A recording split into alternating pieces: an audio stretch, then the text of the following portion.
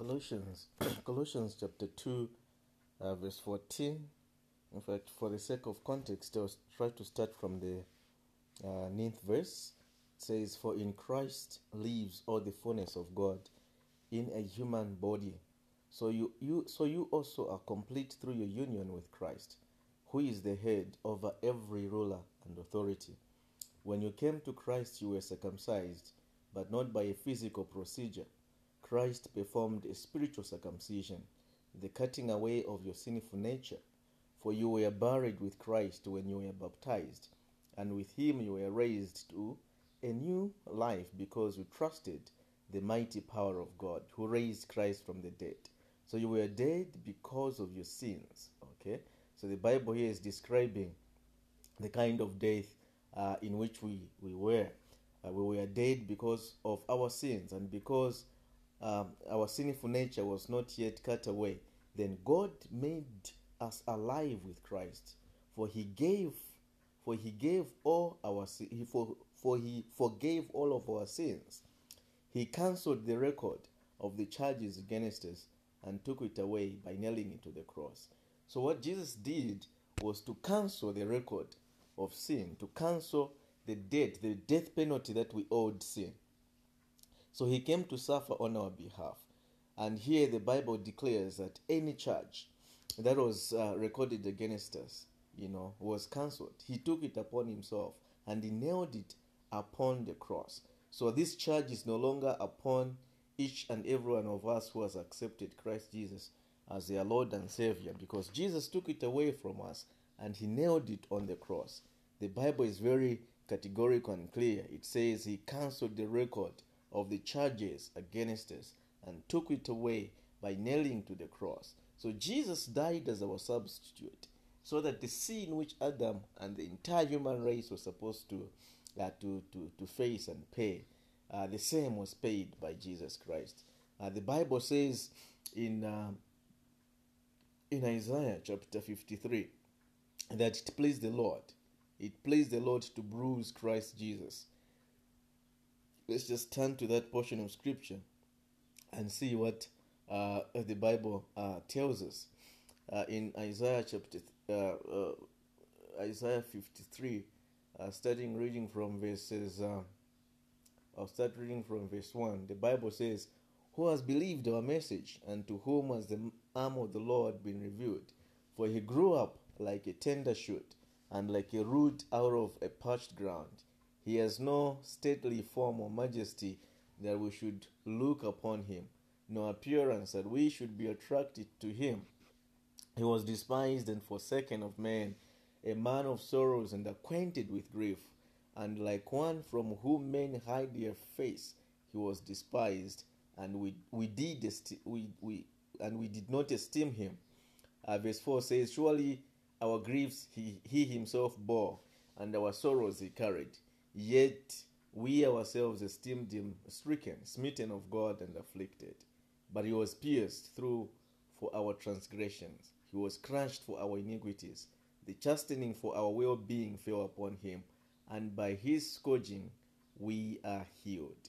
Okay, so the Bible says, by the stripes of Jesus we are healed. By his scourging we are healed. All of us like sheep have gone astray. Each of us has turned to his own way, but the Lord has caused the iniquity of us to fall on him. He was oppressed and he was afflicted, yet he did not open his mouth. Like a lamb that is laid to slaughter, and like a sheep that is silent before his shearers, so he did not open his mouth. By oppression and judgment he was taken away. And as for his generation, who considered that he was cut off out of the land of the living for the transgression of my people, to whom the stroke was due. His grave was assigned with the wicked men, yet he was with a rich man in his death, because he had done no violence, and nor was there deceit in his mouth. But the Lord was pleased to crush him, putting him to grief. If he would render himself as a guilt offering, he will see his offering. He will prolong his days, and the good pleasure of the Lord will prosper in his hand. As a result of the anguish of his soul, he will see it and be satisfied. By his knowledge, the righteous one, my servant, will justify the many, as he will bear their iniquities. Therefore, I will allot him a portion with the great, and he will divide the booty with the strong, because he poured out himself to death and was numbered with the transgressors. Yet he himself bore the sin of many and interceded for the transgressors. So this is a picture of a Savior, the picture of what Jesus went through in order to redeem us from that curse of the law. So Jesus went through all this painful experience so that he can redeem us, so that he can save us from our sins. And this pleased the Lord. Why? Because Jesus was like a seed. Through the death of one man, the Bible says that a lot more have been redeemed. But look at what Jesus experienced. It was so painful. It was so gruelly a death. It was so nasty. It was so bad in the eyes of men that they hid their faces from him. But he did this not because he was guilty himself, but because you and me needed somebody to come and rescue us. The promise that God made in the book of Genesis chapter 3, that the seed of the woman would crush the head of the serpent, is now being actualized in Isaiah 53.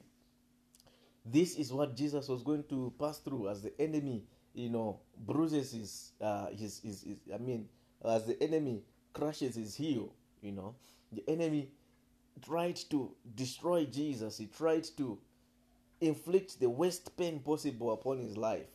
But Jesus was able to endure all this pain because of the love that he has for you and me. He desires that no one should perish. He desires that nobody should be saved. No wonder he was afflicted. No wonder he bore our griefs. No wonder he carried our sorrows, so that we can not experience what he experienced. In verse 6, the Bible says, all of us like sheep have gone astray. Each one of us has turned to his own way. But the Lord has caused the iniquity of us all to fall upon Jesus Christ. So God took the sins of the entire world and heaped it upon Jesus Christ. And Jesus bore the sins of the entire world so that the world can be delivered. Because God wants to restore us. God wants to take us back to the original plan that we talked about earlier. He wants to restore everything to goodness. He wants to eradicate the power of sin. And for sure, God has done it in certainty. He has done it, without any hint of doubt, by subjecting Christ to death, even death on the cross. And by virtue of the actions of Jesus Christ, ladies and gentlemen, we have been forgiven of our sins. All we need to do is not to repeat the mistake that Adam made when he was being called by the Lord. When he sinned, the Lord was seeking him out. The Lord was calling him, but he was hiding himself away from the Lord. We shouldn't repeat the same mistake. God is calling you and me through this broadcasting. He wants you to respond to his call. And he has made this call through Jesus Christ, through his death and resurrection. He has secured our salvation. He has secured our pardon. The best we can do is to take advantage of what God has done to secure our forgiveness. The Bible says through the blood of Jesus Christ, we have forgiveness of our sins. So Jesus' sacrifice on the cross has secured our fellowship with God. Because when we believe in Jesus, the Bible says we are born again. Not of the husband's will, but we are born of the will of the Lord. Okay? When we believe in Jesus Christ, God gives us a new identity. He gives us a new nature. We are no longer sons of disobedience. We no longer have the nature of Satan, but God gives us a nature that is after himself. He gives us a nature that is God-loving. He gives us a nature that is not, opposed to the things of God. He gives us a nature that gravitates towards God. He gives us a nature that loves the things of God. And today, God is giving you an opportunity to respond positively to this invitation that he's making through this broadcast today. And I want to encourage you not to resist him, not to say no to the word that the Lord is putting across to you today. He's inviting you to himself. He wants to wash away your sins so that your names can be written in the Lamb's book of life. That's the desire of God for your life and my life. He wants to restore you. He wants you to qualify you to be a partaker of the kingdom of God. Because whoever believes in Christ Jesus, the Bible says, they are translated from the kingdom of darkness into the kingdom of his dear Son, the kingdom of our Lord Jesus Christ. So we see in Colossians, the same Colossians that we read earlier, now in verse 12. In fact, for the sake of context, we are going to start reading from verse 12 itself. The ESV version of the Bible says, giving thanks to the Father who has qualified you to share in the inheritance of the saints in light. He has delivered us from the domain of darkness and transferred us to the kingdom of his beloved Son. Dear listeners, this is what God has done. This is what God intends to do for each and everybody of us who is willing to say yes to Jesus today. What God wants to do to your life is to translate you from the kingdom of darkness, from the realm where the devil has got total control over your life, to the realm where God and the Holy Spirit can preside over your life. Because God desires you, God wants you, and he has already done what is supposed to be done from his point of view. All that remains is for you to respond in faith. When you respond in faith to this call, God is more than ready to restore you. God is more than ready to forgive you. God is more than ready to chase the enemy out of your life and to give you the newness of life. God wants to give you a new life. So you may be asking a question right now. What must I do? What should I do to be saved? Simple. What you need to do to be saved is to believe in the complete work of Jesus Christ. Believe in the Lord Jesus Christ and you will be saved. It is as simple as that. In the account of in the book of Acts chapter 16, we see an account of somebody who was a jailer, somebody who was taking custody of the prison, and it happened that the jailer had an encounter with the work of God, through Paul and Silas, and this gentleman had a very precise question that he wanted to find out from Paul and Silas. He wanted to know the way of salvation, and we find a very interesting response from Paul and Silas. All right, so we're going to read from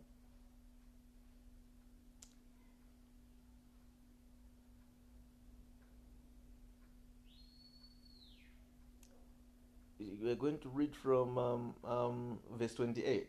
The Bible says, but Paul cried with a loud voice, saying, do thyself no harm, for we are all here.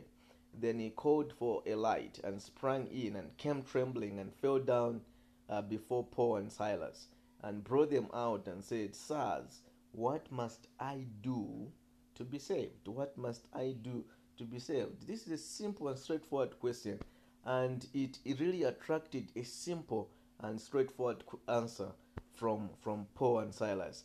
And they said, believe on the Lord Jesus Christ, and you will be saved, and your house. And they spake unto him the word of the Lord, and to all that were in his house. And he took them the same hour of the night, and washed their stripes, and was baptized, and he and all his straightway, or all his or the entire household that was in the house of the jailer. So we see the way of salvation is not a difficult one, because Jesus has accomplished the most difficult part of it. He has gone to the cross. He has secured salvation for us, and here we are. The only thing that we need to do is to believe on the Lord Jesus Christ. Believe in the Lord Jesus Christ. With our hearts we believe, and with our mouth we confess that Jesus is Lord, and then that's how we secure our salvation. And that aspect also is confirmed in the book of Romans. The book of Romans chapter 10 tells us the same concerning the way of salvation. Okay, so we are going to read the book of Romans chapter 10, so that we just see what the Bible says holistically concerning the way of salvation. Okay, so from verses 10, the Bible says, "For with the heart a person believes, resulting." Okay, I'll start reading from verse 8. "But what does it say? The word is near you, in your mouth and in your heart." That is the word of faith which we are preaching.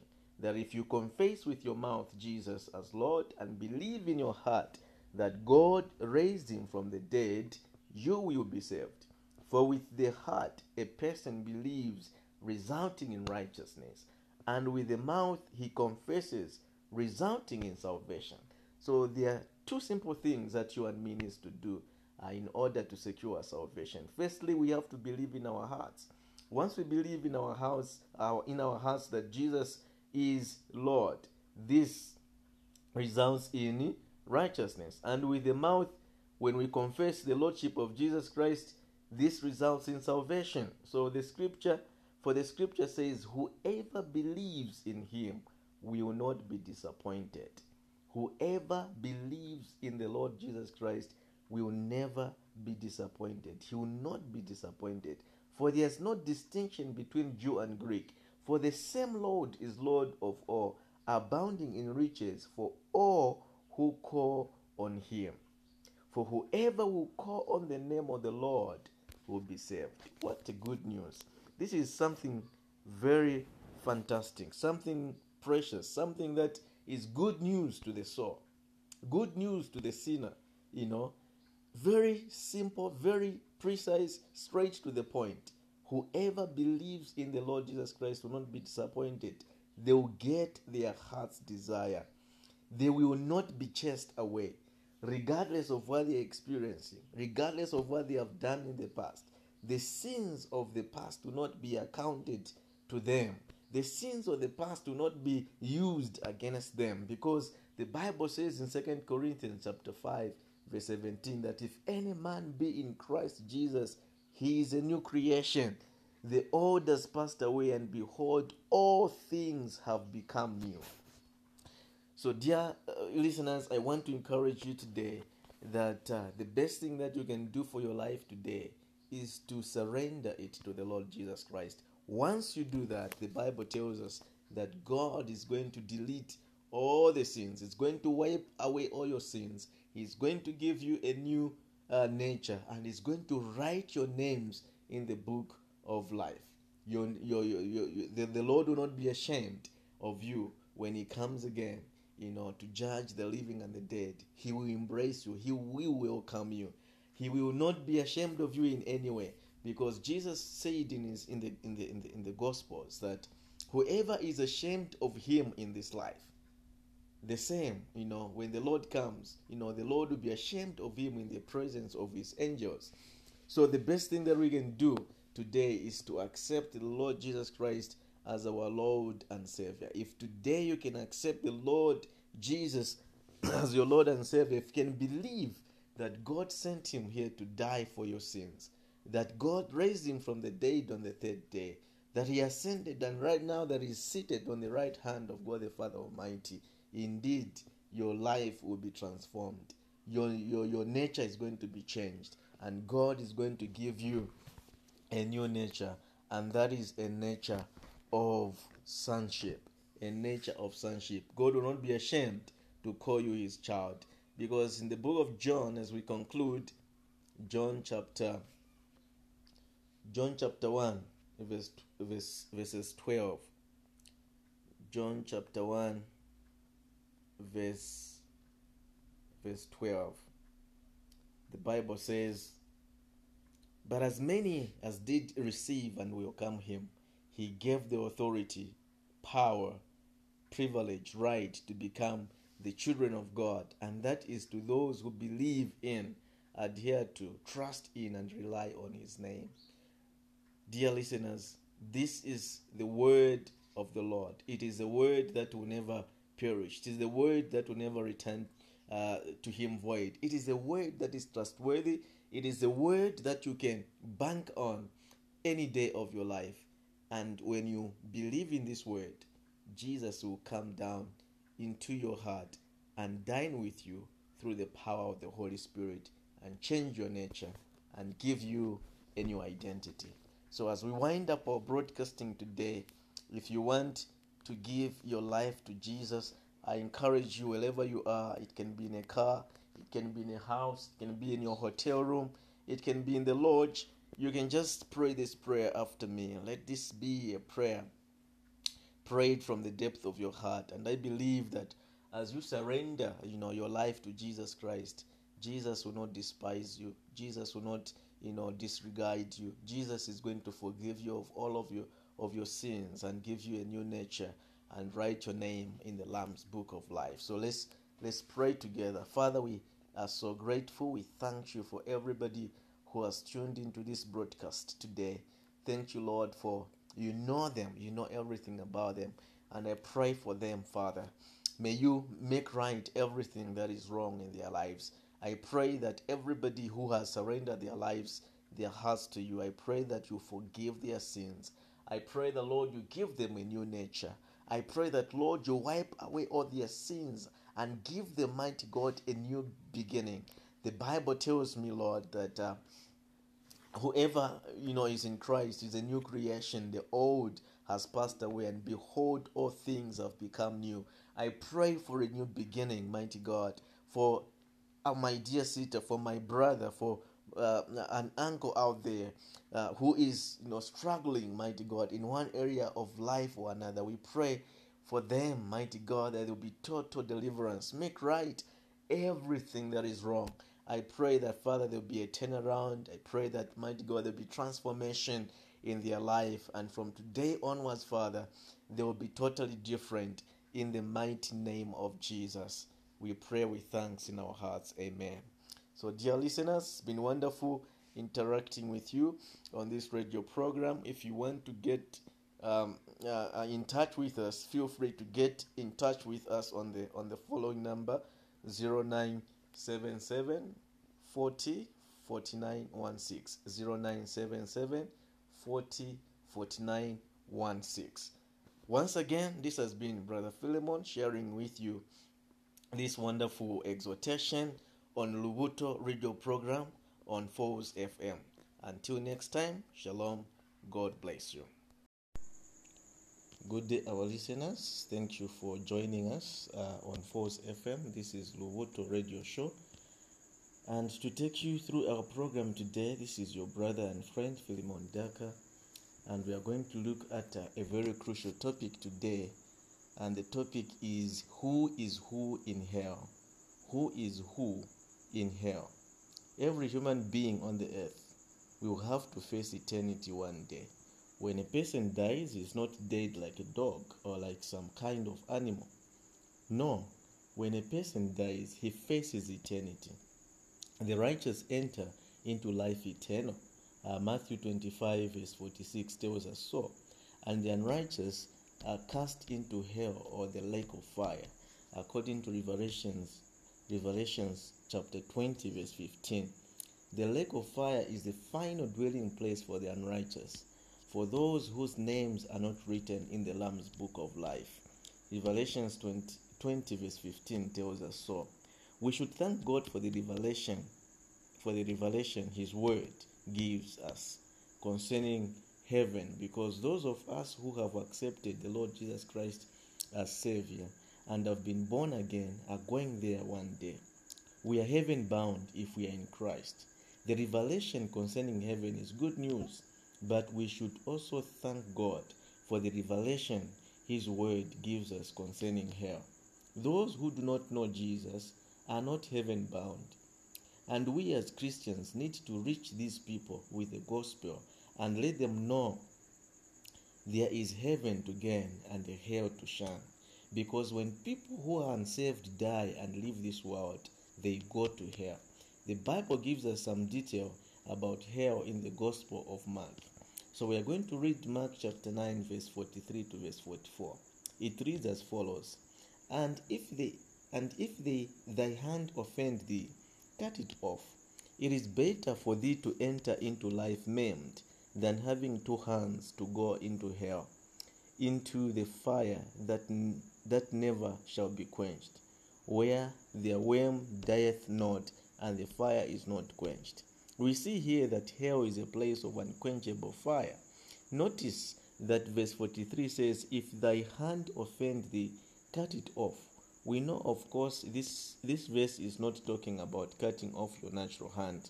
It simply means there are some things in life that a person needs to cut off or give up. For instance, it would be better for a person to accept Jesus Christ and give up his life of sin and go to heaven than it would be for him to reject Jesus, hold on to his sin, and go to hell, where the worm dies not and the fire is not quenched. We also know that hell is a place of everlasting punishment.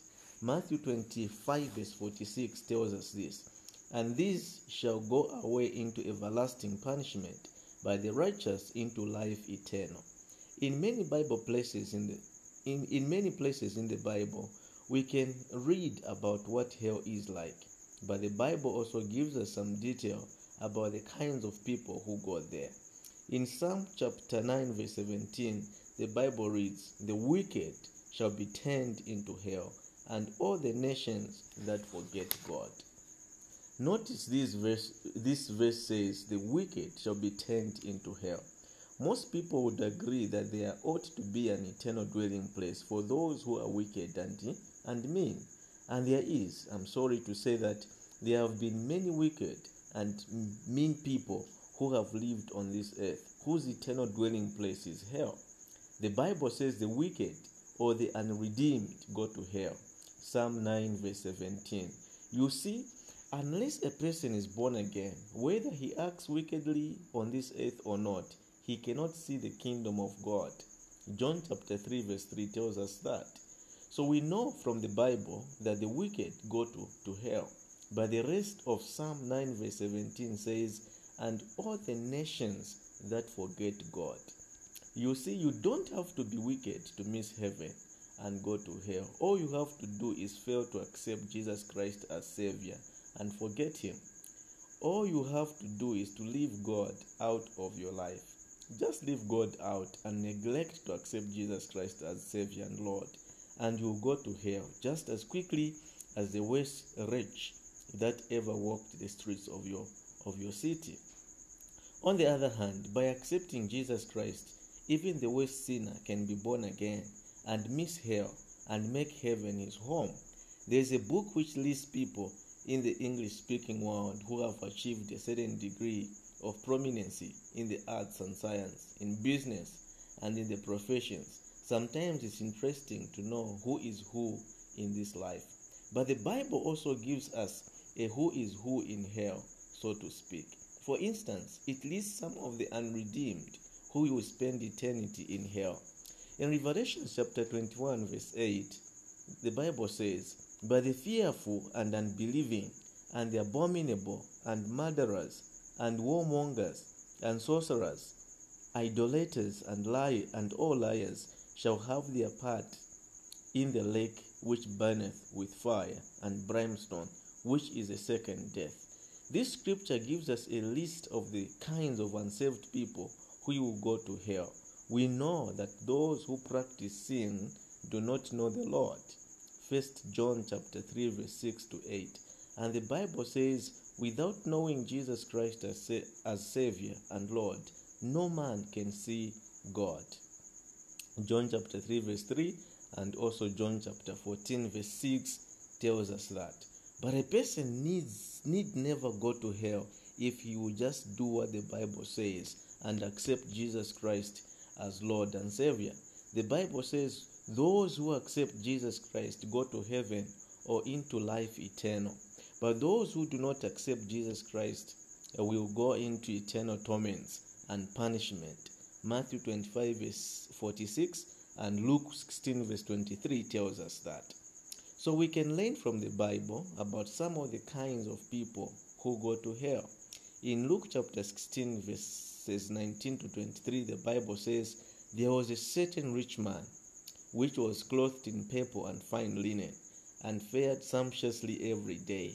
And there was a certain beggar named Lazarus, which was laid at his gate, full of sores, and desiring to be fed with crumbs which fell from the rich man's table. Moreover, the dogs came and licked his sores. And it came to pass that the beggar died and was carried by the angels into Abraham's bosom. The rich man also died and was buried.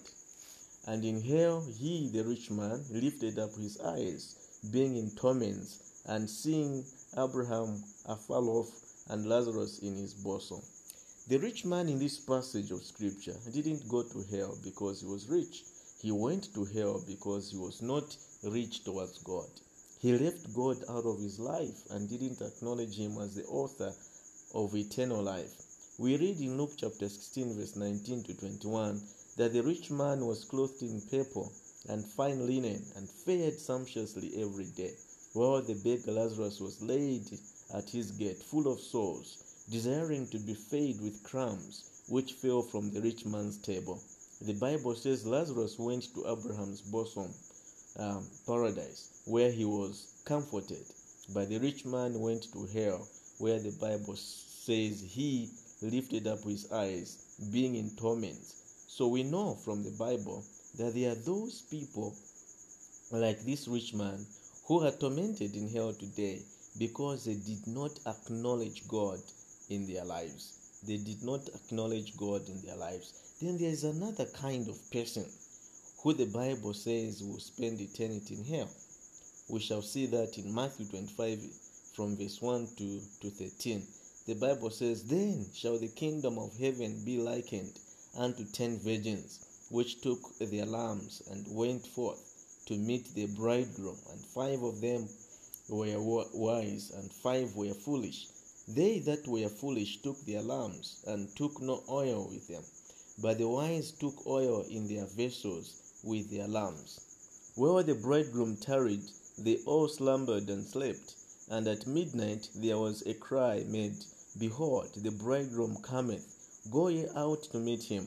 Then all those virgins arose and trimmed their lamps. And the foolish said unto the wise, give us your oil, for our lamps are gone out. But the wise answered, saying, not so, lest there be not enough for us and you. But go ye rather to them that sell, and buy for yourselves. And while they went to buy, the bridegroom came, and they that were ready went in with him to the marriage, and the door was shut. Afterward came also the other virgins, saying, Lord, Lord, open to us. But he answered and said, verily I say unto you, I know you not. Watch therefore, for ye know neither the day nor the hour wherein the Son of Man cometh. Many people have read this parable and have tried to build a doctrine out of it. But you can't build a doctrine on a parable. Usually in a parable, there's one main truth the Lord is trying to get over to us. In this passage, is found in verse 10. And they that were ready went in with him to the marriage.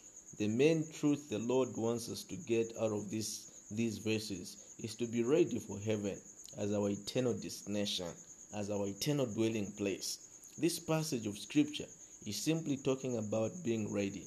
Ready for what? Ready to meet the Master. In this passage, there were 10 virgins. 5 were wise and 5 were foolish. The 5 foolish virgins weren't bad people. No, they were virgins. They were clean and wholesome.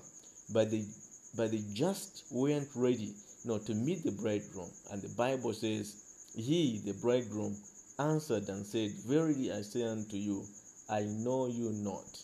We know that there are people in hell today who are good people, but who just weren't ready to meet the Master. They never accepted Jesus as Savior and Lord. Then there are people in hell, like the rich man in Luke chapter 16, who behaved wickedly and left God out of their lives. The Bible also says the fool will be cast into hell. In Luke chapter 12, verse 16 to 20, the Bible says, "And he spake a parable unto them, saying, The ground of a certain rich man brought forth plentifully, and he thought within himself, saying, What shall I do? Because I have no room where to bestow my fruits. And he said, This will I do. I will put down my barns and build greater, and there will I bestow all my fruits and my goods. And I will say to my soul, Soul, thou hast much goods laid up for many years. Take thine ease, eat, drink, and be merry. But God said unto him, Thou fool, this night thy soul shall be required of thee. Then whose shall these things be which thou hast provided? There ain't too many people in the Bible that God called a fool. But you remember in the Old Testament, God says, The fool hath said in his heart, There is no God. That is in Psalm 14 verse 1. God calls the man who says there is no God a fool. And God called the farmer in this parable a fool. So this farmer's ground brought forth much fruit. So much fruit that he didn't have any more space to store all of his goods. This foolish farmer said, This will I do. I will put down my barns and build greater, and there will I bestow all my fruits and goods, according to Luke chapter 12 verse 18. So he built even greater barns. Then this foolish farmer said to himself, So thou hast much goods laid up for many years. Take thine ease, eat, drink, and be merry, according to Luke chapter 12 verse 19. That's the attitude of many in the world today. Folks are laying up treasures for themselves upon the earth, and in effect they are saying, Eat, drink, and be merry. Just enjoy the pleasures of life today and don't think about tomorrow. People like that take no thought whatsoever about eternal things. But God said to this farmer, Thou fool, this night thy soul shall be required of thee. Then whose shall those things be which thou hast provided? Okay, so there is a heaven to gain and a hell to shun. When I was raised off, when Kenneth Hagin, one of the great preachers, was raised off from the sick bed. He used to preach in the schoolyard and on the street corners, in the marketplace. He would tell people, even if he didn't have a Bible, he would know there is such a place as hell. And he had been there actually, and he would tell the story to so many people, and why it happened just over at 405 North College Street. He would tell folks it was a Saturday night, just as his grandpa's clock struck at 7:30. His heart stopped beating. He actually went to hell when he collapsed. And he had this experience on several occasions where his life was almost gone, and he experienced hell. But God saved him because he cried out to God. He reached out to God. So it's very important for everybody who is living to look to God, for everybody who is living to remember God in their lives. Because if we don't remember God in our lives, there's something scary that awaits us. There's something scary that awaits everybody who has not accepted Jesus Christ as Lord and Savior of their lives. Friends, there's a heaven to gain and a hell to shun. You may not be aware of hell today, but when you die, you will spend eternity in either heaven or hell. And if you don't know Jesus Christ as your personal Savior, you will go to hell and spend eternity there in that place of torments and punishment. But God doesn't want anyone to spend eternity in hell. That's why he sent his son Jesus Christ into the world to die on the cross and be raised to life again for our redemption. So Jesus paid the price with his own blood so that we could be reconciled to God. And it's God's will that every man, woman, boy, and girl accept Jesus Christ as Lord and Savior and be saved. First Timothy chapter 2 verse 4. Maybe we can read that particular scripture so that we just put things into context. So we are going to turn our Bibles to First Timothy chapter 2 verse 4. Very, very important portion of scripture, and we are going to go through it together. In verse 4, I'll read from the Amplified Version. The Bible says, "Who wishes all men," in fact, for the sake of context, I'll start reading from verse 3.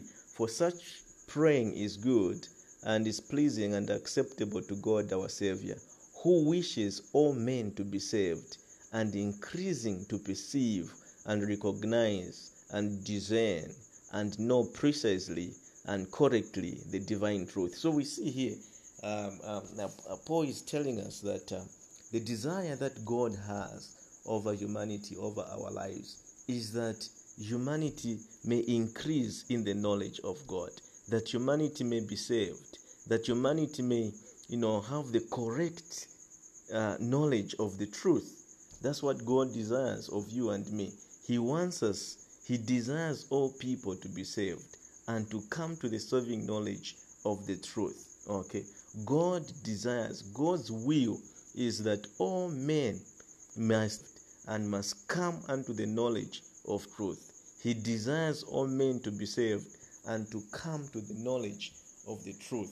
And this particular broadcast is intended to achieve this purpose. Why are we broadcasting this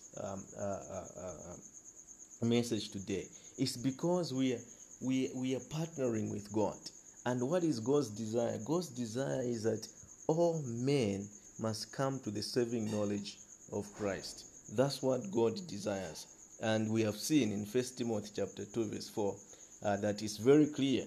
God doesn't want anybody, to get lost. God doesn't want anybody, to go to destruction, to go to hell, So we need to respond in faith. We need to respond in faith to the call of God. We need to respond to the call of God.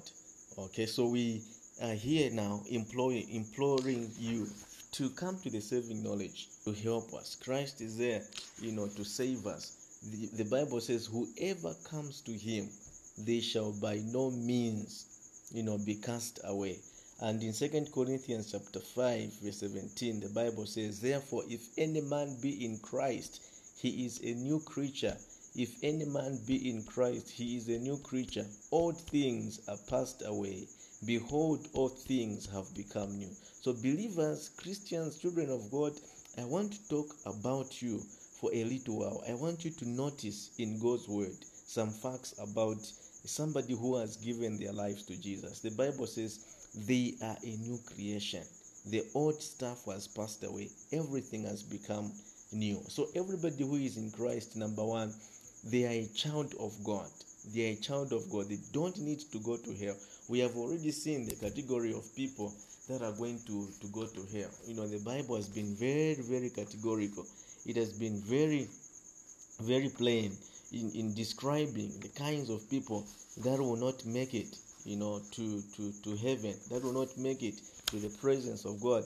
In Revelation chapter 21, verse 8, the Bible has been very, very categorical. It says the fearful, the unbelieving, the abominable, the murderers, the warmongers, the sorcerers, the idolaters, and all liars shall have their part in the lake which burneth with fire and brimstone, which is the second death. So God doesn't want us to go that route. He doesn't want us to be in hell. He doesn't want us to share, in the destiny of Satan. He wants us to share in the destiny of Christ. Jesus says he desires that where he is, we can be also. That's the desire of Jesus Christ. He wants us to be where where he is. So for every child of God, for every child of God, for somebody who has believed in Jesus Christ as their Lord and Savior, their story is different. The Bible says that we are children of God. For us who have accepted Jesus Christ, we are children of God. We are not partakers of hell. We are partakers of everlasting life. Okay, so in John chapter 8 verse 44, the Bible says, "Ye are of your father the devil." So those who do not believe in Jesus Christ, they do not belong to Christ. They belong to the devil. Okay, they belong to the devil. But we who have believed in Jesus Christ, we are children of God. It is true that God is the creator of all mankind, but he is only the father of those who have been born again. So God is only the father of those who have been born again. I'm so glad I'm a new creature. I was only, anyway, by then I was in grade 7 when I bumped into a Bible, in my father's house. And when I got hold of it, I read it from cover to cover. And I was so excited at the truth that I gleaned from the Bible. And from that time on, I committed, to obeying the truth of God's word. I dedicated my life to Jesus Christ, and my life has never been the same again. So Jesus is ready, to change your life. Jesus is ready today to help you, become a partaker of this new life, because he wants you to experience, the newness of life. He wants you to experience the newness of life. So Paul calls man's spirit the inward man, okay, and he calls the body the outward man. Though our outward man perisheth, yet the inward man is renewed day by day. 2 Corinthians chapter 4 verse 16. In 1 Peter chapter 3 verse 4, Peter calls this inner man, the hidden man of the heart. Man's spirit is hidden to the physical eye. No person can see the real you. No one even knows what the real you looks like. People may think they see you, but they are only looking at the house you live in, your body, the outward man. They don't really see you. The real you, your inner man, is on the inside, looking out through the windows of your eyes. As well as you may know someone, you have never seen the real person inside. You only see the house he lives in. When that house in which he lives is decayed, the real man will still live on. His spirit man will never die. Jesus said about Lazarus the beggar died, and he was carried by the angels into Abraham's bosom. The story that we read in Luke chapter 16 verse 22. It is this inward man who has become a new creature in Christ. He has come into the family of God. When a person trusts in Christ Jesus, they become a new creation. And what is recreated is this new man that we are describing here. He becomes a child of God. He is in perfect union with the Master. Okay, so when you give your life to Jesus, God recreates the inner you. The hidden man of the heart is recreated after the nature of God. And at that moment, you cease to be a child of the enemy. You cease to be at loggerheads with God. At that moment, you become a child of the living God. Okay, so it is good to know that when you give your life to Jesus, you are one with God. You are one with God. The believer and Jesus are one.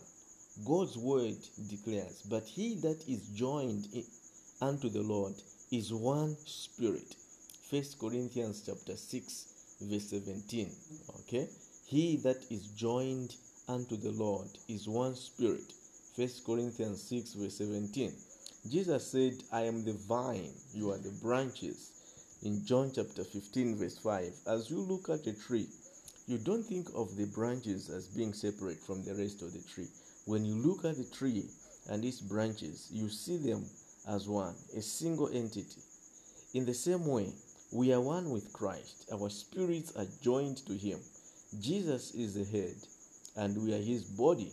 Okay, so the Bible says when you give your life to Jesus, we are united with Jesus. We become one with him. And Jesus himself told us in John 15 verse 5 that he is the vine. And us who have believed in him are the branches. So we are part and parcel of his being. Okay, we are part and parcel of his being. In just like the branches are part and parcel of the vine. Just like the roots are part and parcel of the vine. Okay, the same applies to us. Once we believe in Jesus Christ, the Bible says we are joined to him. Jesus is the head and we are his body. Jesus is the head and we are his body. Okay, and the Bible says that when you give your life to Jesus Christ, all things become possible. Okay, all things become possible. In Matthew 19 verse 26 and Mark chapter 10 verse 27, the Bible says with God all things are possible. With God all things are possible. So when you believe in Jesus Christ, all things become possible with you because you're believing in a God of possibilities. So everyone would readily agree that God can do all things. However, the same Bible that says all things are possible with God also says all things are possible to him that believeth. Mark 9 verse 23. The Bible says all things are possible to him that believeth. Okay, and the Bible says all things are possible with God. Okay, so God gives you the ability to do exploits, here on earth. He gives you the ability to do great things. Okay, so we have to realize that there are benefits that are there, that are accrued to us when we believe in Jesus Christ. We are able to enjoy heaven. We have a heaven to gain and we have got a hell to shun. Okay, we have a heaven to gain and we have got a hell to shun. So all things are possible to him that believes. All things are possible to him that believes. It helps us, sometimes as we drive down the road to say that aloud to ourselves, so that it sinks into our systems. It helps us, if it helps me in particular, when I'm facing a seemingly impossible situation, to say aloud to myself, all things are possible to him that believe, and I believe. Okay, so we have to recite this word to ourselves, especially to us who has received Jesus Christ. We have a heaven to gain and we have a hell to shun, and we have got a victorious life to live here on earth. And we have to take note also that the greater one lives in us now. The greater one lives in us now. As much as we are going to spend eternity with God in the life to come, the Bible says even as we live this life here on earth, God himself has promised to be with us. God himself has promised his presence to be with us. Okay, in 1 John chapter 4 verse 4, the Bible says, you are of God, little children, and have overcome them, because greater is he that is in you than he that is in the world. Okay, 1 John chapter 4 verse 4, ye are of God, little children, and have overcome them, because greater is he that is in you than he that is in the world. So this verse is true concerning you. You may not be taking advantage of it, but it is true concerning those that have believed in Jesus Christ as their Lord and Savior. You can live a victorious life because God is in you. God is helping you live a victorious life. Notice the phrase, ye are of God. That is another way of saying you are born of God. John is saying the same thing Paul said in 2 Corinthians chapter 5 verse 17. If any man be in Christ, he is a new creature.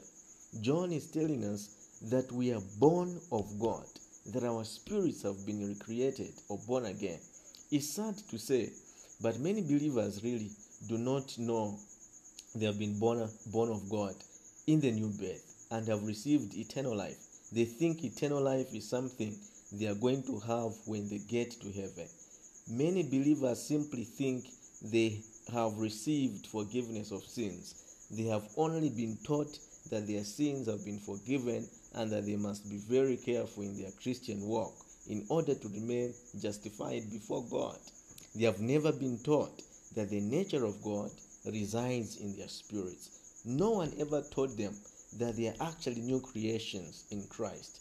And because of their ignorance on this subject, sin and Satan continue to reign over them.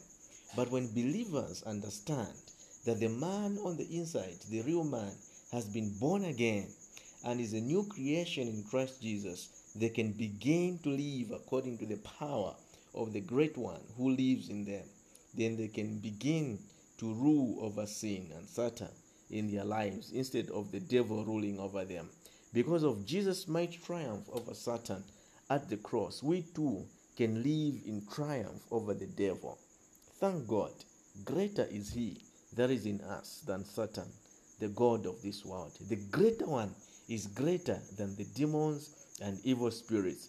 He is greater than sickness and greater than disease, and he lives in me.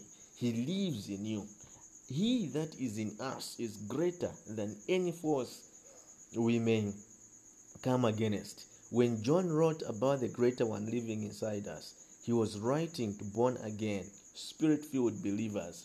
I maintain that all born again, spirit-filled believers have within them, ready for use, all the power and ability they will ever need to put them over. We are thoroughly prepared for any emergence that may come because the greater one is in us. Jesus Christ, the Son of the living God, is in us. Jesus, who rose again from the dead when he died, he conquered death, conquered the cross. The great I am lives in us. What an amazing story that is. What good news that is to us. In 2 Corinthians chapter 6 verse 16, the Bible says, "For ye are the temple of the living God. As God has said, I will dwell in them and walk in them, and I will be their God, and they shall be my people." So how many of us are conscious of the fact that God is dwelling in us? It sounds far-fetched, but what does this scripture mean if it doesn't mean what it says? Our natural minds may have a hard time grasping it, but the truth is, the Bible emphatically declares that believers are the temple of the living God, according to 2 Corinthians chapter 6 verse 16. Notice 1 John 4 verse 4 says, "Greater is he that is in you." Greater is he that is in you. He, the Holy Spirit, is a divine personality, not just an influence or an impersonal being. Jesus said, "I will pray the Father, and he shall give you another comforter, that he, the Holy Spirit, may abide with you forever." Okay? According to John chapter 14 verse 16. And God the Father, in the person and power of the Holy Ghost, indwells us. He lives in us. It is time for the church to become God inside-minded. For too long, the church has been weakness-minded, sickness-minded, inferiority-minded, trouble-minded, and poverty-minded. Do you realize what we have done? Often we have been so negative-minded that that is all we have minded. For too long, the negative side of life is all many of us have thought about and talked about. This negative thinking has created a very serious condition of doubt and belief and spiritual failure in the church and in the believer. The church has operated more or less on psychology of unbelief, which has robbed believers of vibrant Christian faith and living. It has robbed us of the abundant life Jesus intended us to have. Jesus said, "The thief cometh not but for to steal and to kill and to destroy. I am come that they might have life and that they might have it more abundantly." John 10 verse 10. So when we really understand that the life giver indwells us, that Jesus, the author of all life, condescended to come down and live in us in the person and in the power of the Holy Ghost, then our very being will radiate God's life. So we must become life-minded, not death-minded. The Bible says God has given to us eternal life, and this life is in His Son. This life is in His Son, Jesus Christ. 1 John chapter 5 verse 11. God has given to us eternal life, and this life is in His Son, Jesus Christ. We must become plenty-minded and not poverty-minded. God is a God of plenty. Okay, so God is there to help us because He has given us eternal life, and this life is in His Son Jesus Christ. So beloved, we have seen those that the Bible has highlighted whose destiny is nothing but hell. These are the people that are fearful, the people that are unbelieving, the people that are abominable, the people that have neglected God in their lives. But this should not be your story. You don't need to spend eternity in hell. You don't need to spend eternity with Satan when God has given you an invitation. Today you can make a choice to accept Jesus Christ as your Lord and Savior. And the moment you do that, the Bible tells us that your names will be written in the Lamb's book of life. The Bible tells us further that God is going to recreate your spirit. God is going to make you a new person, a new creature. The old things will pass away, and behold, all things will become new. So as I wind up my sharing today, I just want you to take this opportunity and take advantage of this time. The Bible says, as long as it is called today, do not hesitate to give your life to Jesus Christ. So if you are out there, you have been listening to this broadcast today, and you want to give your life to Jesus, please don't hesitate. You can get in touch with me personally on 0977 40 49 16. 0977 40 49 16. 0977 40 49 16. And if you're desperate, you want to give your life to Jesus right now, please pray after me. Wherever you are, you can be in the car, you can be in your hotel room, you can be in your living room, in your house, wherever you are. I want you to pray this prayer.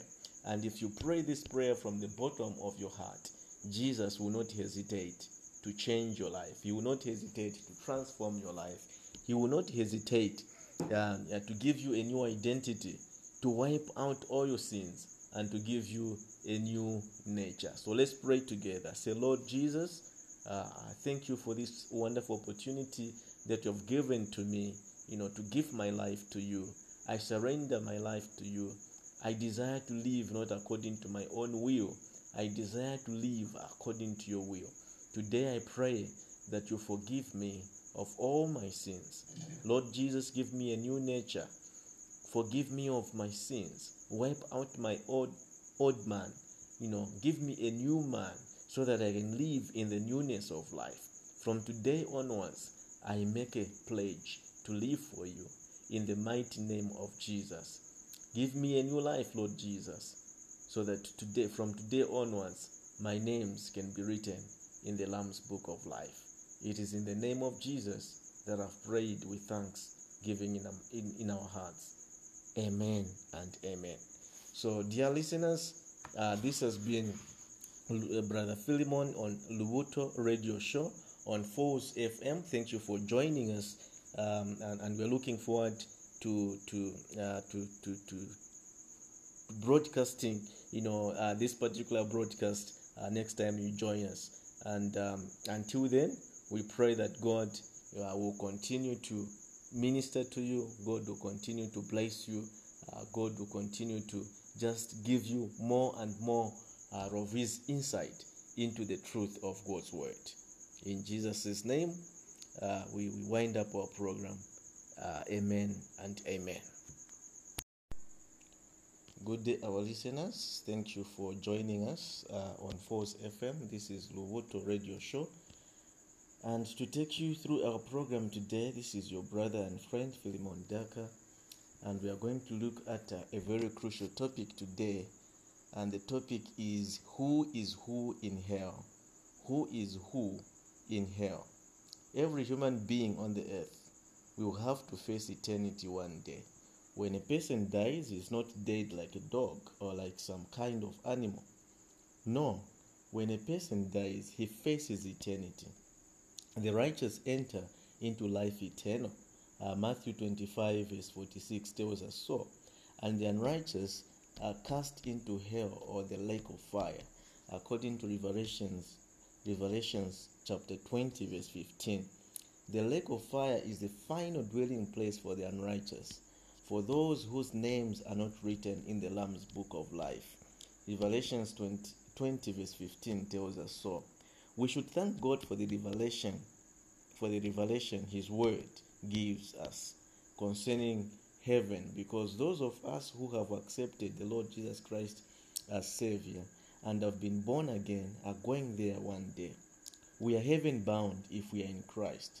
The revelation concerning heaven is good news, but we should also thank God for the revelation His word gives us concerning hell. Those who do not know Jesus are not heaven bound, and we as Christians need to reach these people with the gospel and let them know there is heaven to gain and a hell to shun. Because when people who are unsaved die and leave this world, they go to hell. The Bible gives us some detail about hell in the Gospel of Mark. So we are going to read Mark chapter 9 verse 43 to verse 44. It reads as follows: And if thy hand offend thee, cut it off. It is better for thee to enter into life maimed than having two hands to go into hell, into the fire that never shall be quenched, where their worm dieth not, and the fire is not quenched. We see here that hell is a place of unquenchable fire. Notice that verse 43 says, if thy hand offend thee, cut it off. We know, of course, this verse is not talking about cutting off your natural hand. It simply means there are some things in life that a person needs to cut off or give up. For instance, it would be better for a person to accept Jesus Christ and give up his life of sin and go to heaven than it would be for him to reject Jesus, hold on to his sin, and go to hell, where the worm dies not and the fire is not quenched. We also know that hell is a place of everlasting punishment. Matthew 25 verse 46 tells us this: And these shall go away into everlasting punishment, but the righteous into life eternal. In many places in the Bible, we can read about what hell is like, but the Bible also gives us some detail about the kinds of people who go there. In Psalm chapter 9 verse 17, the Bible reads, The wicked shall be turned into hell, and all the nations that forget God. Notice this verse says, the wicked shall be turned into hell. Most people would agree that there ought to be an eternal dwelling place for those who are wicked and mean. And there is. I'm sorry to say that there have been many wicked and mean people who have lived on this earth, whose eternal dwelling place is hell. The Bible says the wicked or the unredeemed go to hell. Psalm 9 verse 17. You see, unless a person is born again, whether he acts wickedly on this earth or not, he cannot see the kingdom of God. John chapter 3 verse 3 tells us that. So we know from the Bible that the wicked go to hell. But the rest of Psalm 9 verse 17 says, and all the nations that forget God. You see, you don't have to be wicked to miss heaven and go to hell. All you have to do is fail to accept Jesus Christ as Savior and forget Him. All you have to do is to leave God out of your life. Just leave God out and neglect to accept Jesus Christ as Savior and Lord, and you'll go to hell just as quickly as the worst wretch that ever walked the streets of your city. On the other hand, by accepting Jesus Christ, even the worst sinner can be born again and miss hell and make heaven his home. There is a book which lists people in the English-speaking world who have achieved a certain degree of prominency in the arts and science, in business, and in the professions. Sometimes it's interesting to know who is who in this life. But the Bible also gives us a who is who in hell, so to speak. For instance, it lists some of the unredeemed who will spend eternity in hell.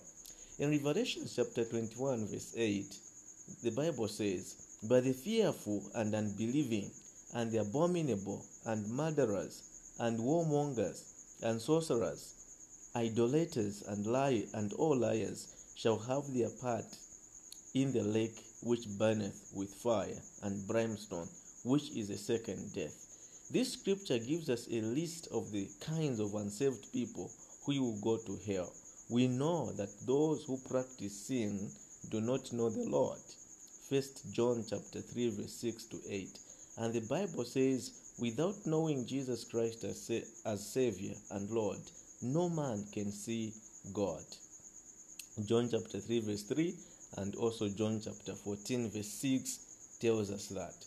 But a person need never go to hell if he will just do what the Bible says and accept Jesus Christ as Lord and Savior.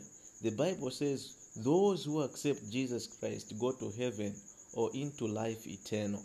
But those who do not accept Jesus Christ will go into eternal torments and punishment. Matthew 25 verse 46 and Luke 16 verse 23 tells us that. So we can learn from the Bible about some of the kinds of people who go to hell. In Luke chapter 16 verses 19 to 23, the Bible says, "There was a certain rich man which was clothed in purple and fine linen, and fared sumptuously every day. And there was a certain beggar named Lazarus, which was laid at his gate, full of sores, and desiring to be fed with crumbs which fell from the rich man's table. Moreover, the dogs came and licked his sores. And it came to pass that the beggar died and was carried by the angels into Abraham's bosom. The rich man also died and was buried.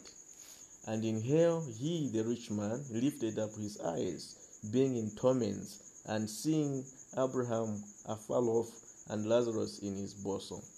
The rich man in this passage of scripture didn't go to hell because he was rich. He went to hell because he was not rich towards God. He left God out of his life and didn't acknowledge him as the author of eternal life. We read in Luke chapter 16 verse 19 to 21 that the rich man was clothed in purple and fine linen and fared sumptuously every day, while the beggar Lazarus was laid at his gate full of sores, desiring to be fed with crumbs which fell from the rich man's table. The Bible says Lazarus went to Abraham's bosom, paradise, where he was comforted. But the rich man went to hell, where the Bible says he lifted up his eyes, being in torments. So we know from the Bible that there are those people like this rich man who are tormented in hell today because they did not acknowledge God in their lives. They did not acknowledge God in their lives. Then there is another kind of person who the Bible says will spend eternity in hell. We shall see that in Matthew 25 from verse 1 to 13. The Bible says, "Then shall the kingdom of heaven be likened unto 10 virgins, which took their lamps and went forth to meet the bridegroom, and 5 of them were wise, and 5 were foolish. They that were foolish took their lamps, and took no oil with them. But the wise took oil in their vessels with their lamps. While the bridegroom tarried, they all slumbered and slept. And at midnight there was a cry made, Behold, the bridegroom cometh, go ye out to meet him. Then all those virgins arose and trimmed their lamps. And the foolish said unto the wise, Give us your oil, for our lamps are gone out. But the wise answered, saying, Not so, lest there be not enough for us and you. But go ye rather to them that sell, and buy for yourselves.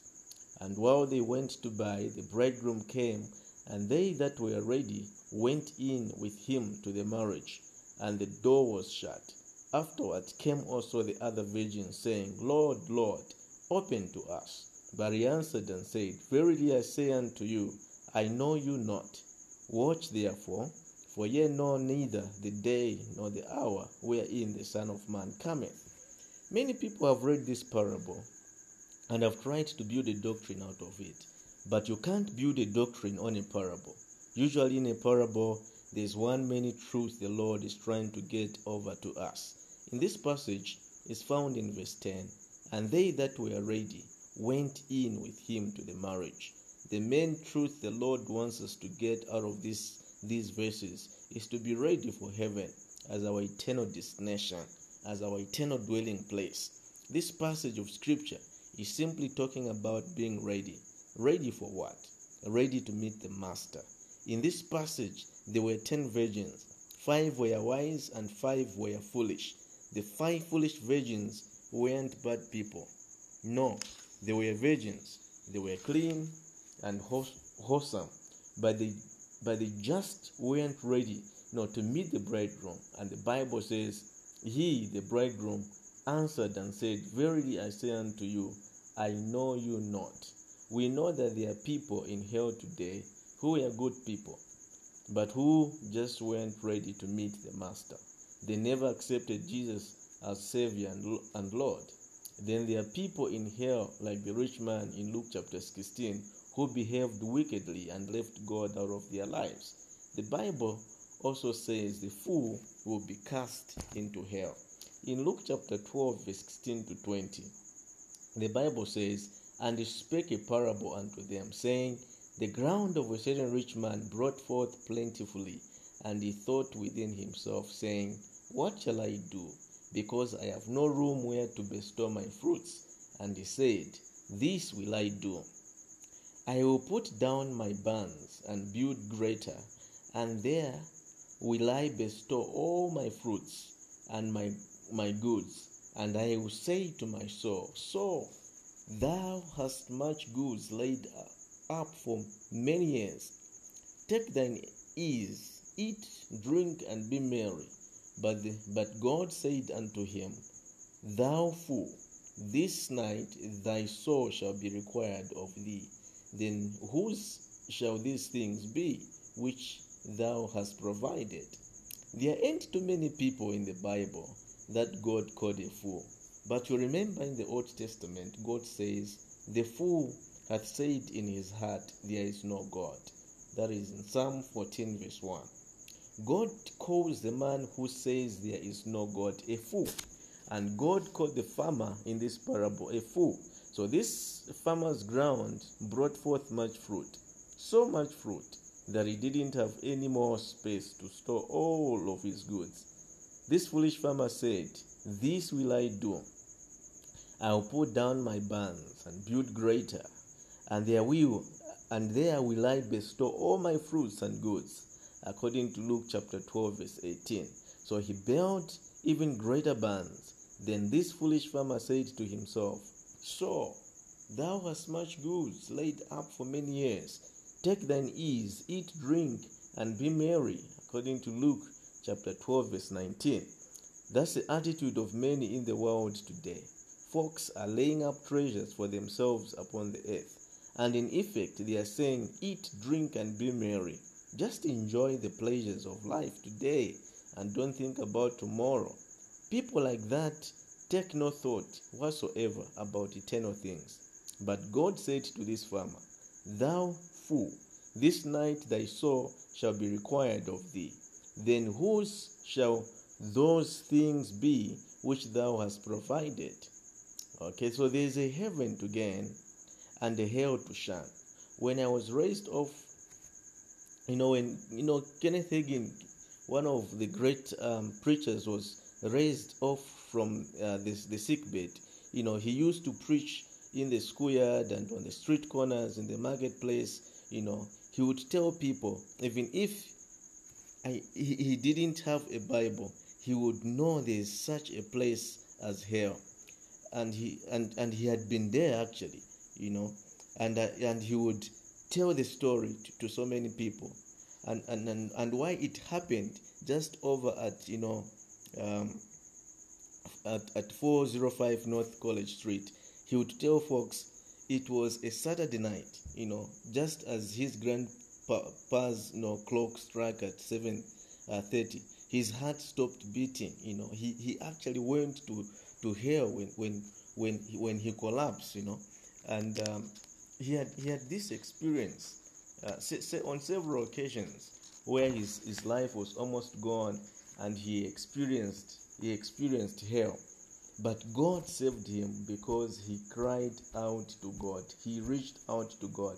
So it's very important for everybody who is living to look to God, for everybody who is living to remember God in their lives. Because if we don't remember God in our lives, there's something scary that awaits us. There's something scary that awaits everybody who has not accepted Jesus Christ as Lord and Savior of their lives. Friends, there's a heaven to gain and a hell to shine. You may not be aware of hell today, but when you die, you will spend eternity in either heaven or hell. And if you don't know Jesus Christ as your personal Savior, you will go to hell and spend eternity there in that place of torments and punishment. But God doesn't want anyone to spend eternity in hell. That's why he sent his son Jesus Christ, into the world to die on the cross and be raised to life again for our redemption. So Jesus paid the price with his own blood so that we could be reconciled to God. And it's God's will that every man, woman, boy, and girl accept Jesus Christ as Lord and Savior and be saved. 1 Timothy chapter 2 verse 4. Maybe we can read that particular scripture so that we just put things into context. So we are going to turn our Bibles to 1 Timothy chapter 2 verse 4. Very, very important portion of scripture, and we are going to go through it together. In verse 4, I'll read from the Amplified Version. The Bible says, "Who wishes all men," in fact, for the sake of context, I'll start reading from verse 3. "For such praying is good and is pleasing and acceptable to God our Savior, who wishes all men to be saved and increasing to perceive and recognize and discern and know precisely and correctly the divine truth." So we see here, Paul is telling us that the desire that God has over humanity, over our lives, is that humanity may increase in the knowledge of God, that humanity may be saved, that humanity may, have the correct knowledge of the truth. That's what God desires of you and me. He desires all people to be saved and to come to the saving knowledge of the truth. Okay. God's will is that all men must come unto the knowledge of truth. He desires all men to be saved and to come to the knowledge of the truth. And this particular broadcast is intended to achieve this purpose. Why are we broadcasting this message today? It's because we are partnering with God.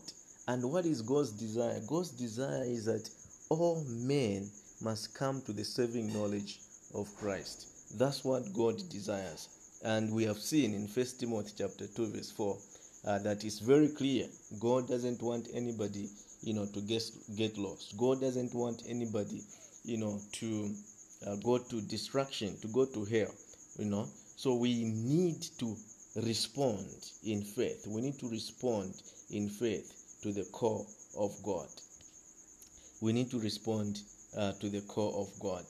Okay, so we are here now imploring you to come to the saving knowledge, to help us. Christ is there, to save us. The Bible says, whoever comes to him, they shall by no means, be cast away. And in 2 Corinthians chapter 5, verse 17, the Bible says, therefore, if any man be in Christ, he is a new creature. If any man be in Christ, he is a new creature. Old things are passed away. Behold, all things have become new. So believers, Christians, children of God, I want to talk about you for a little while. I want you to notice in God's word some facts about somebody who has given their lives to Jesus. The Bible says they are a new creation. The old stuff has passed away. Everything has become new. So everybody who is in Christ, number one, they are a child of God. They are a child of God. They don't need to go to hell. We have already seen the category of people that are going to go to hell. The Bible has been very, very categorical. It has been very, very plain in describing the kinds of people that will not make it, to heaven, that will not make it to the presence of God. In Revelation chapter 21 verse 8, the Bible has been very, very categorical. It says the fearful, the unbelieving, the abominable, the murderers, the warmongers, the sorcerers, the idolaters, and all liars shall have their part in the lake which burneth with fire and brimstone, which is the second death. So God doesn't want us to go that route. He doesn't want us to be in hell. He doesn't want us to share, in the destiny of Satan. He wants us to share in the destiny of Christ. Jesus says he desires that where he is, we can be also. That's the desire of Jesus Christ. He wants us to be where he is. So for every child of God, for somebody who has believed in Jesus Christ as their Lord and Savior, their story is different. The Bible says that we are children of God. For us who have accepted Jesus Christ, we are children of God. We are not partakers of hell. We are partakers of everlasting life. Okay, so in John chapter 8 verse 44, the Bible says, "Ye are of your father the devil." So those who do not believe in Jesus Christ, they do not belong to Christ. They belong to the devil. Okay? They belong to the devil. But we who have believed in Jesus Christ, we are children of God. It is true that God is the creator of all mankind, but he is only the father of those who have been born again. So God is only the father of those who have been born again. I'm so glad I'm a new creature. I was only anyway, by then I was in grade 7 when I bumped into a Bible, in my father's house. And when I got hold of it, I read it from cover to cover. And I was so excited at the truth that I gleaned from the Bible. And from that time on, I committed, to obeying the truth of God's word. I dedicated my life to Jesus Christ, and my life has never been the same again. So Jesus is ready, to change your life. Jesus is ready today to help you, become a partaker of this new life, because he wants you to experience, the newness of life. He wants you to experience the newness of life. So Paul calls man's spirit the inward man, okay, and he calls the body the outward man. Though our outward man perisheth, yet the inward man is renewed day by day. 2 Corinthians chapter 4 verse 16. In 1 Peter chapter 3 verse 4, Peter calls this inner man, the hidden man of the heart. Man's spirit is hidden to the physical eye. No person can see the real you. No one even knows what the real you looks like. People may think they see you, but they are only looking at the house you live in, your body, the outward man. They don't really see you. The real you, your inner man, is on the inside, looking out through the windows of your eyes. As well as you may know someone, you have never seen the real person inside. You only see the house he lives in. When that house in which he lives is decayed, the real man will still live on. His spirit man will never die. Jesus said about Lazarus the beggar died, and he was carried by the angels into Abraham's bosom. The story that we read in Luke chapter 16 verse 22. It is this inward man who has become a new creature in Christ. He has come into the family of God. When a person trusts in Christ Jesus, they become a new creation. And what is recreated is this new man that we are describing here. He becomes a child of God. He is in perfect union with the Master. Okay, so when you give your life to Jesus, God recreates the inner you, The hidden man of the heart is recreated after the nature of God. And at that moment, you cease to be a child of the enemy. You cease to be at loggerheads with God. At that moment, you become a child of the living God.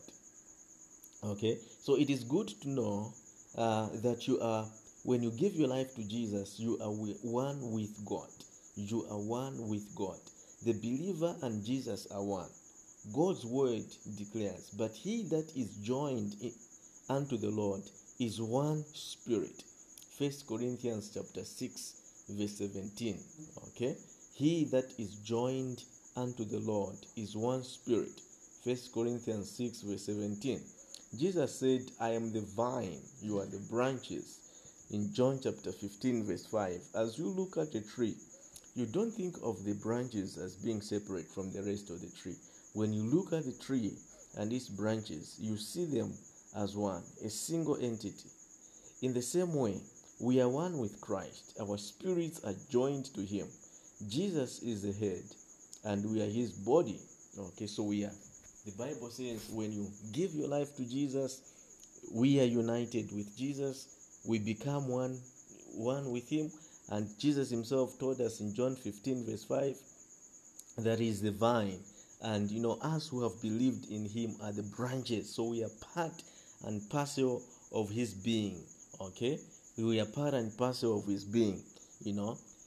Just like the branches are part and parcel of the vine. Just like the roots are part and parcel of the vine. Okay, the same applies to us. Once we believe in Jesus Christ, the Bible says we are joined to him. Jesus is the head and we are his body. Jesus is the head and we are his body. Okay? And the Bible says that when you give your life to Jesus Christ, all things become possible. Okay? All things become possible. In Matthew 19 verse 26 and Mark chapter 10 verse 27, the Bible says with God all things are possible. With God, all things are possible. So, when you believe in Jesus Christ, all things become possible with you because you're believing in a God of possibilities. So, everyone would readily agree that God can do all things. However, the same Bible that says all things are possible with God also says all things are possible to him that believeth. Mark 9 verse 23. The Bible says all things are possible to him that believeth. Okay, and the Bible says all things are possible with God. Okay, so God gives you the ability to do exploits here on earth. He gives you the ability to do great things. Okay, so we have to realize that there are benefits that are there, that are accrued to us when we believe in Jesus Christ. We are able to enjoy heaven. We have a heaven to gain and we have got a hell to shun. Okay, we have a heaven to gain and we have got a hell to shun. So all things are possible to him that believes. All things are possible to him that believes. It helps us sometimes as we drive down the road to say that aloud to ourselves, so that it sinks into our systems. It helps us, if it helps me in particular, when I'm facing a seemingly impossible situation, to say aloud to myself, all things are possible to him that believe, and I believe. Okay, so we have to recite this word to ourselves, especially to us who has received Jesus Christ. We have a heaven to gain and we have a hell to shun, and we have got a victorious life to live here on earth. And we have to take note also that the greater one lives in us now. The greater one lives in us now. As much as we are going to spend eternity with God in the life to come, the Bible says even as we live this life here on earth, God himself has promised to be with us. God himself has promised his presence to be with us. Okay, in 1 John chapter 4 verse 4, the Bible says, you are of God, little children, and have overcome them, because greater is he that is in you than he that is in the world. Okay, 1 John chapter 4 verse 4, ye are of God, little children, and have overcome and have overcome them, because greater is he that is in you than he that is in the world. So this verse is true concerning you.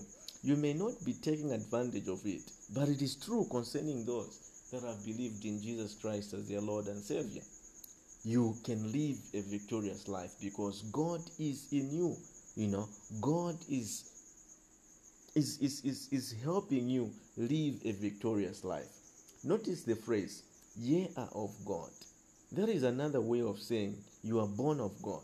John is saying the same thing Paul said in 2 Corinthians chapter 5 verse 17. If any man be in Christ, he is a new creature.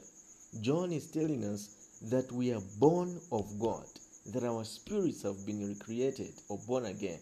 It's sad to say, but many believers really do not know they have been born of God in the new birth and have received eternal life. They think eternal life is something they are going to have when they get to heaven. Many believers simply think they have received forgiveness of sins. They have only been taught that their sins have been forgiven and that they must be very careful in their Christian walk in order to remain justified before God. They have never been taught that the nature of God resides in their spirits. No one ever taught them that they are actually new creations in Christ. And because of their ignorance on this subject, sin and Satan continue to reign over them. But when believers understand that the man on the inside, the real man, has been born again and is a new creation in Christ Jesus, they can begin to live according to the power of the great one who lives in them.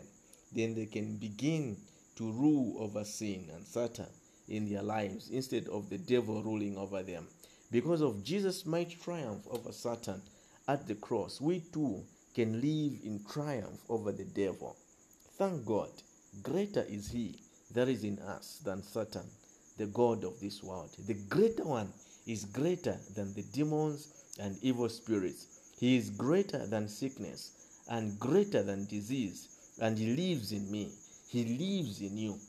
He that is in us is greater than any force we may come against. When John wrote about the greater one living inside us, he was writing to born again, spirit-filled believers.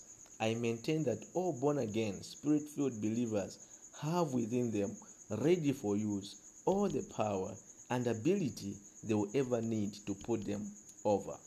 We are thoroughly prepared for any emergence that may come because the greater one is in us. Jesus Christ, the Son of the living God, is in us. Jesus, who rose again from the dead when he died, he conquered death, conquered the cross. The great I am lives in us. What an amazing story that is. What good news that is to us. In 2 Corinthians chapter 6 verse 16, the Bible says, "For ye are the temple of the living God. As God has said, I will dwell in them and walk in them, and I will be their God, and they shall be my people." So how many of us are conscious of the fact that God is dwelling in us? It sounds far-fetched, but what does this scripture mean if it doesn't mean what it says?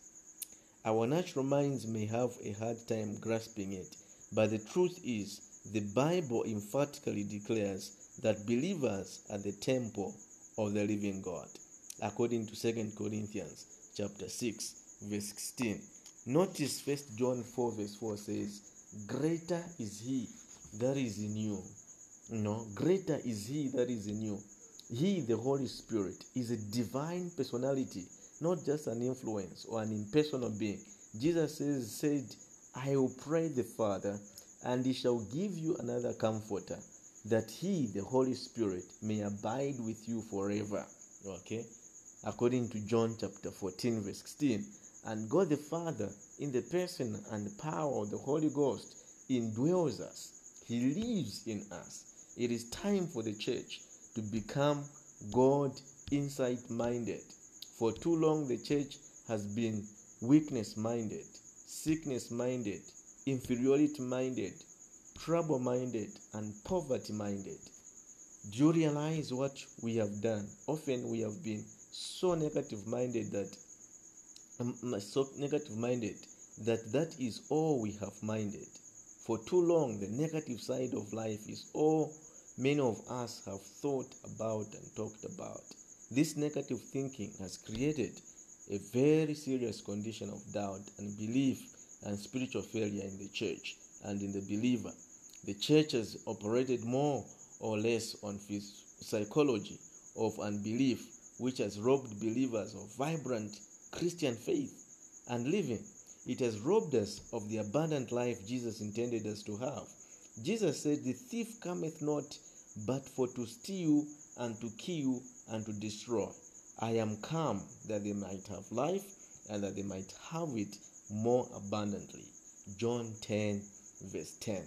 So when we really understand that the life giver indwells us, that Jesus, the author of all life, condescended to come down and live in us in the person and in the power of the Holy Ghost, then our very being will radiate God's life. So we must become life-minded, not death-minded. The Bible says God has given to us eternal life, and this life is in His Son. This life is in His Son, Jesus Christ. 1 John chapter 5 verse 11. God has given to us eternal life, and this life is in His Son, Jesus Christ.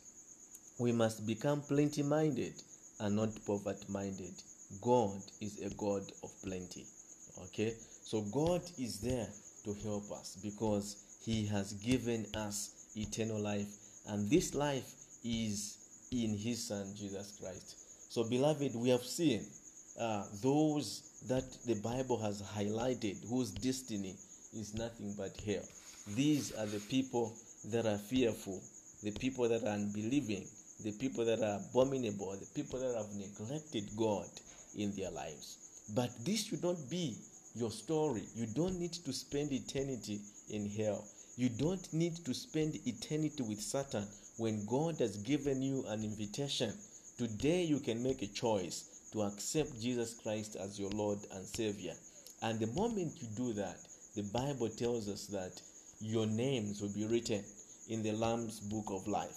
The Bible tells us further that God is going to recreate your spirit. God is going to make you a new person, a new creature. The old things will pass away, and behold, all things will become new. So as I wind up my sharing today, I just want you to take this opportunity and take advantage of this time. The Bible says, as long as it is called today, do not hesitate to give your life to Jesus Christ. So if you are out there, you have been listening to this broadcast today, and you want to give your life to Jesus, please don't hesitate. You can get in touch with me personally on 0977 40 49 16. 0977 40 49 16. 0977 40 49 16. And if you're desperate, you want to give your life to Jesus right now, please pray after me. Wherever you are, you can be in the car, you can be in your hotel room, you can be in your living room, in your house, wherever you are. I want you to pray this prayer. And if you pray this prayer from the bottom of your heart, Jesus will not hesitate to change your life. He will not hesitate to transform your life. He will not hesitate to give you a new identity, to wipe out all your sins, and to give you a new nature. So let's pray together. Say, Lord Jesus, I thank you for this wonderful opportunity that you have given to me, to give my life to you. I surrender my life to you. I desire to live not according to my own will. I desire to live according to your will. Today I pray that you forgive me of all my sins. Lord Jesus, give me a new nature. Forgive me of my sins. Wipe out my old man. Give me a new man so that I can live in the newness of life. From today onwards, I make a pledge to live for you in the mighty name of Jesus. Give me a new life, Lord Jesus, so that from today onwards, my names can be written in the Lamb's book of life. It is in the name of Jesus that I've prayed with thanksgiving in our hearts. Amen and amen. So, dear listeners, this has been Brother Philemon on Lubuto Radio Show on Force FM. Thank you for joining us, and we're looking forward to broadcasting, this particular broadcast next time you join us. And until then, we pray that God will continue to minister to you. God will continue to bless you. God will continue to just give you more and more of His insight into the truth of God's word. In Jesus' name, we wind up our program. Amen and amen.